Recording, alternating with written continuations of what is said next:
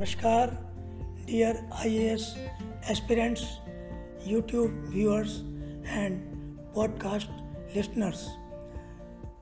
So, I am taking the problems related to ethics because as a retired civil servant, I can give you better tips.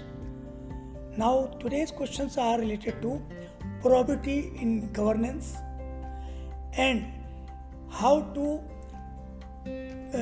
face a challenge of making a policy related to tribals who are to be shifted from a valley for construction of a dam. You have to prepare a policy. एक 2018 का question है, एक 2019 का. ये important questions हैं और मैंने इसलिए लिए इनको because I can share my own experience और experience of my colleagues in answering this question. तो पहला क्वेश्चन जो है वो है 2018 का पार्ट ए सेक्शन ए का क्वेश्चन नंबर 5A. 10 मार्क्स का क्वेश्चन है. 150 वर्ड्स में लिखना है, स्ट्रक्चर में लिखना है, एथिक्स के जो प्रिंसिपल्स हैं, aptitude, attitude, integrity, corruption, public administration, उन बातों को ध्यान में रखना है और फिर इसका आंसर अटेम्प्ट करना है. Suppose question is, suppose the government of India is thinking of constructing a dam in a mountain valley bound by the forest and inhabited by ethnic communities. What rational policy should it resort to in dealing with unforeseen contingencies? Now question itself says there are unforeseen contingencies and you are not dealing with normal public, you are dealing with ethnic community. अब आप अंतर समझिए, ethnic community जिनका civilise society से कोई लेना देना नहीं है, उनके अपने नियम हैं, उनके अपनी सोसाइटी के रूल्स हैं, रेगुलेशंस हैं, उनका जीने का स्टाइल अपना है. जैसे अंडमान निकोबार में when I was there we used to deal any problems related to aboriginal tribes.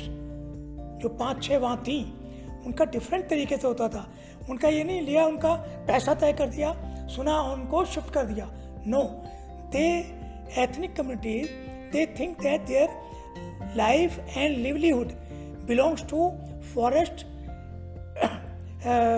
के जो products हैं उससे आती है, जो environment है, मिट्टी है जो, उससे सब कुछ आता है. They are not dependent upon outside the world. They are related to their own water, own land, own forest products, etc.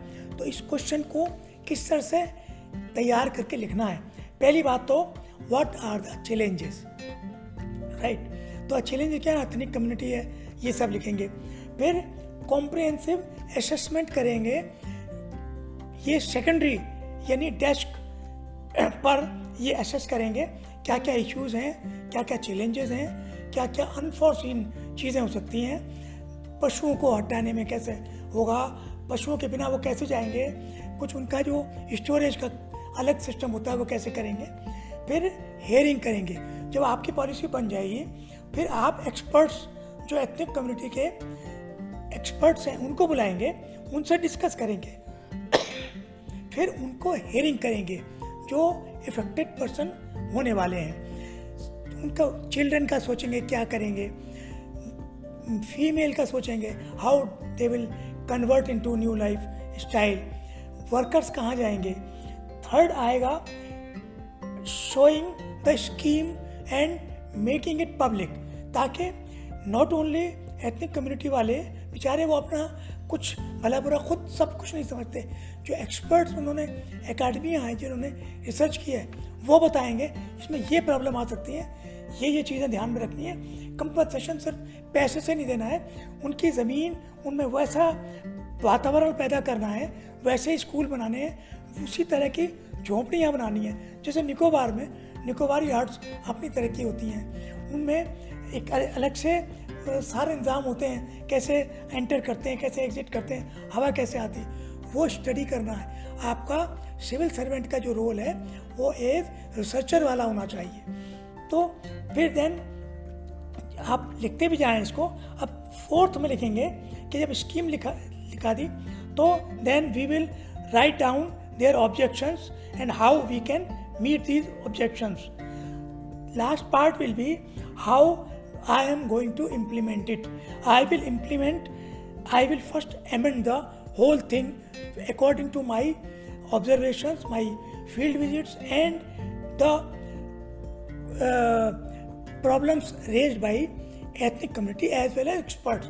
तो ये सारी बातें सोचेंगे कि फॉरेस्ट प्रोडक्ट्स हैं वो उनको अपनी प्रॉपर्टी समझते हैं। जैसे जनरली क्या होता है गवर्नेंस में, जो भी ज़मीन से पैदा होता है नेचुरल वे में वो सरकार का होता है, लेकिन जो एथनिक कम्युनिटी हैं, एबोरिजिनल ट्राइब्स हैं, उनके बारे में अब आपने देखा होगा कि they are allowed to use their forest products by themselves because it belongs to them. Andaman Nicobar में एक कई जो जातियां हैं उसमें अगर आप अंदर चले गए और आपने एक आइटम भी उठा लिया, they will be angry and they will fight with you. क्यों? क्योंकि वो होल वर्ल्ड जो उनका छोटा सा है उसमें जो कुछ है वो उसको अपना समझते हैं। अगर बाहर से कोई आ जाता है तो समझते हैं कि ये उनके उस पर अटैक है। तो जो एथनिक कम्युनिटी की we have to understand the feelings of ethnic community. तो ये बड़ा सेंसिटिव क्वेश्चन है, सेंसिटिव आंसर लिखना है, एक एक इशू को ध्यान में रखना है कि क्या क्या चैलेंजेस हैं और हम क्या करने जा रहे हैं। अब मैं इसके बाद 2019 का एक बहुत ही अच्छा क्वेश्चन है प्रोबेबिलिटी के ऊपर, मैं वो लेने जा रहा हूँ। Probability is integral part of our administration and governance.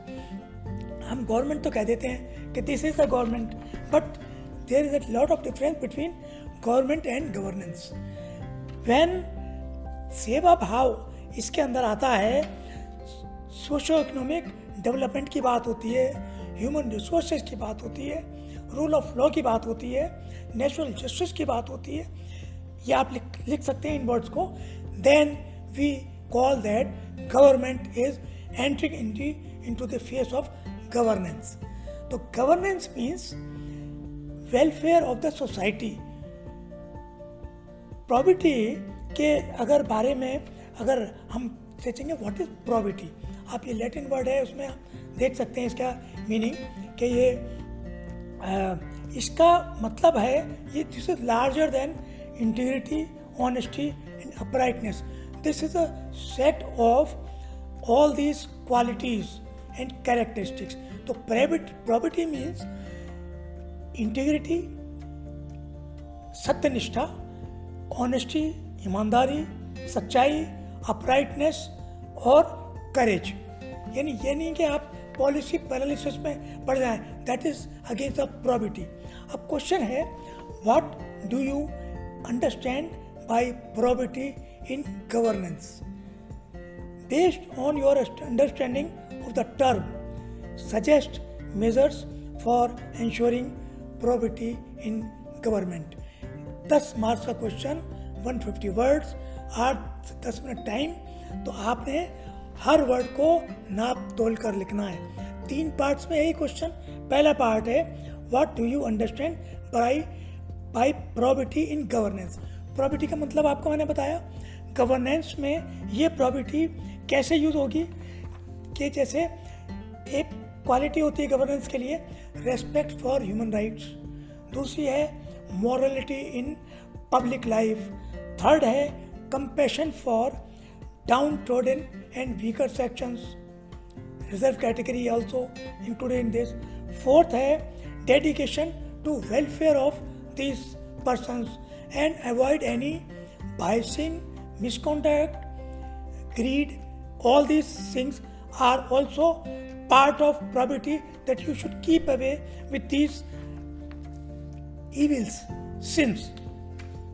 तो इसमें probability में जब हम दूसरे पार्ट पर आते हैं कि प्रोबेबिलिटी जो आप समझे हैं उसको आप गवर्नेंस में कैसे यूज़ करेंगे। तो गवर्नेंस मैंने बता दिया क्या है, अब गवर्नेंस में इसको अप्लाई कैसे करेंगे, थर्ड पार्ट पे आ रहा हूँ। तो ये है कि probability in governance should fulfill the following things. What is number one? Public confidence is to be earned. Trust must be there in the minds of public कि जो मेरी सरकार है वो मेरे लिए सब कुछ अच्छा करेगी. ये एक बहुत ज़रूरी एक कैरेक्टरिस्टिक्स है जो पब्लिक के दिमाग में बैठनी चाहिए.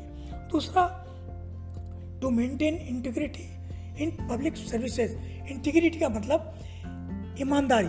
देखिए, प्रॉबिटी का मतलब proven integrity, dedication, courage and honesty.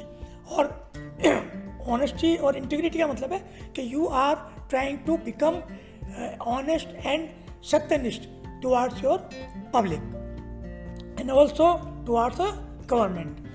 Third आता है अकाउंटेबिलिटी इन गवर्नेंस, कि जो आप काम कर रहे हैं you are accountable to government and to public. हमारे कॉन्स्टिट्यूशन में भी है कि पब्लिक के लिए क्या हम अकाउंटेबल हैं. हमारे हर एक्शन, हमारा जो भी डिसीजन मेकिंग है, it should depend upon how I will answer कि आपने ये काम किया, इससे किसका फायदा हुआ, पब्लिक इंटरेस्ट कहाँ तक सर्व हुआ.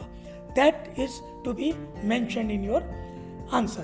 Then fourth is compliance with procedures, यानी you have to follow, I have to follow rule of law to ensure that all things I do are according to natural justice and rule of law. Then fifth comes avoid the potential of misconduct, fraud and corruption.